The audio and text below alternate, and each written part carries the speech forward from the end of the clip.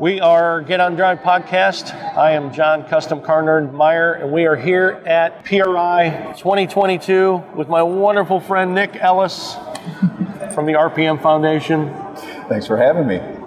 What is going on with RPM? Well, we've had a great year with RPM. We did the Get Out and Drive Day, National Get Out and Drive Day with the Get Out and Drive podcast. We had our great race team this summer, the X Cup division, the student division. We were just at Hilton Head Island Concours where we gave our Vehicle Restorers Award, our Outstanding Restorer Award. So we've been going like crazy this year. It's been really terrific. And just like we promote for support the next generation, your foundation, they are out to support the next generation. That's your biggest mantra, that's correct? Exactly. You know, there's a big concern about what's going to happen to these vehicle restoration shops that are having trouble staffing, getting the skilled labor, the craftspeople that they need to keep these beautiful vehicles on the road for the next generation and beyond. So what the RPM Foundation does is we do scholarship funding to encourage young people to pursue careers.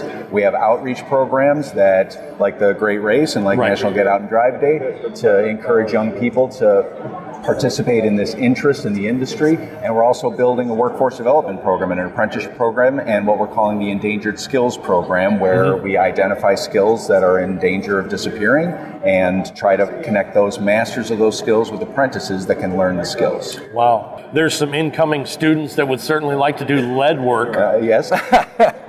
Because that is a crazy art form. Yes. You call it an art form, right? Because when you look at a car that's been chopped and channeled and lowered, and there's no evidence of seams or cutting or anything, I challenge anybody to look at that and tell me that that's not an art form. Oh, it is. Yeah. It's no different than Michelangelo carving a block of marble. Exactly. You have this fat chunk of terrible looking car, and it's your job to make it pretty. Exactly. Yeah. And it can be rusted out, or it could just be a car that, hey, it looks this way and we want it to look this way, but the result is always something that's beautiful that everybody can enjoy. Because even body seams and things of vintage cars from the 20s forward, every one of them had lead seams somewhere. You know, you've got those somewhere, and that's not just for custom cars. That's why I try and tell people you have to learn a leading skill, and you have to learn what works. Yeah. So that's important. You've got to learn a wide range of skills. One of the things I always say in when you differentiate between automotive technology and collision repair and vehicle restoration and preservation is when you get into vehicle restoration and preservation, there's now 120 years of cars that are out there in the world. Let's say 90 years of cars that are considered collectible. Right. So something could come through that door any day that could be 100 years old or 50 years old or 30 years old, and you have to be able to attack it and work on it. Yeah, just like the lead stuff, incoming students would wonder, why do I need to have woodworking? Why do I need to know woodworking? Why do I need to know upholstery? Yeah. Well, even if you're not on the inside of a vintage vehicle, there's upholstery on the outside, there's a roof. Exactly. You got to know upholstery. Yeah. There's woodworking. There's cars that were in the 20s and 30s that were skinned aluminum cars or skinned wood frame steel cars. Or wood-bodied woodies that need to be treated a certain way. I mean, there's so many aspects to this that I don't think people always understand and appreciate, especially the cerebral side of it, what I call the philosophical side. When you're looking at a car and you're saying, okay, this is a car that I should either restore or preserve. If it's a race car that has racing history and has been dented up, all those dents and that damage, that's now part of the car's history. Oh, of course. It tells a story. Right? Yeah, exactly. So it's kind of a crime to erase that and say, hey, we're going to bang out all the dents and we're going to repaint it. So you have to use that judgment as a restorer to be able to determine how you're going to pursue that restoration.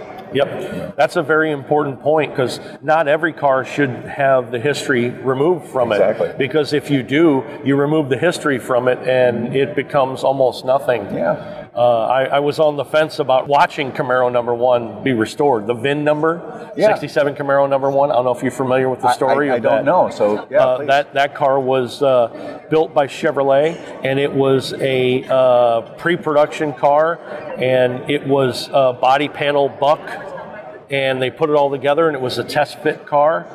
and it's got squirreled away in history. It went as a used car to another person who tore it apart, made a race car out of it, and then somebody bought it and said, this is Camaro number 1, and they promoted it as Camaro number 1 and raced the living hell out of it up into the early 80s, but they kept every single part from the car up in the attic of their shop. It's grandma gold with gold interior, generic, very car, and now that car is completely meticulously restored.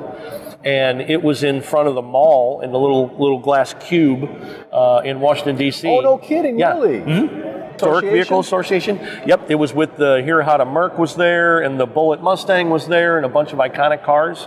But if you get a chance, I think I told it pretty well. But that is amazing. You know, there's a similar story, because what you're hearing in that case is people who have kind of been stewards of these cars over the years, and you think about what could have happened to that car if the wrong person had just taken it. Right. You know, stripped it apart and it ended up in the crusher. Yes. We're affiliated with LeMay America's Car Museum in Tacoma, Washington, and somebody donated the very first Studebaker Avanti that had ever been built to the museum. It had been repainted green with gold flames on it.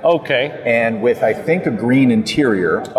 And our curator of collections, Renee Christ, saw it, realized what it was, did all the research, worked up the funding, and restored it to 100-point, absolute perfect, back to original condition. Wow. And there's a great example of being a steward of a vehicle. Yes. You know? Yeah. You are a steward, you are a caretaker of a vehicle, and you do your best to preserve the history of it until you can pass it on again to the next generation. Yes, exactly. Not only pass on the vehicles with their history, but the knowledge behind them and how to restore them. Yes. So I applaud you and what you do, and thanks for hanging out with us for a little bit. And thank you for all your support of the RPM Foundation. We really appreciate it. You're welcome. Love to work with you. Yes. And to anybody who's interested, please look us up at rpm.foundation to learn more, and please get out and drive.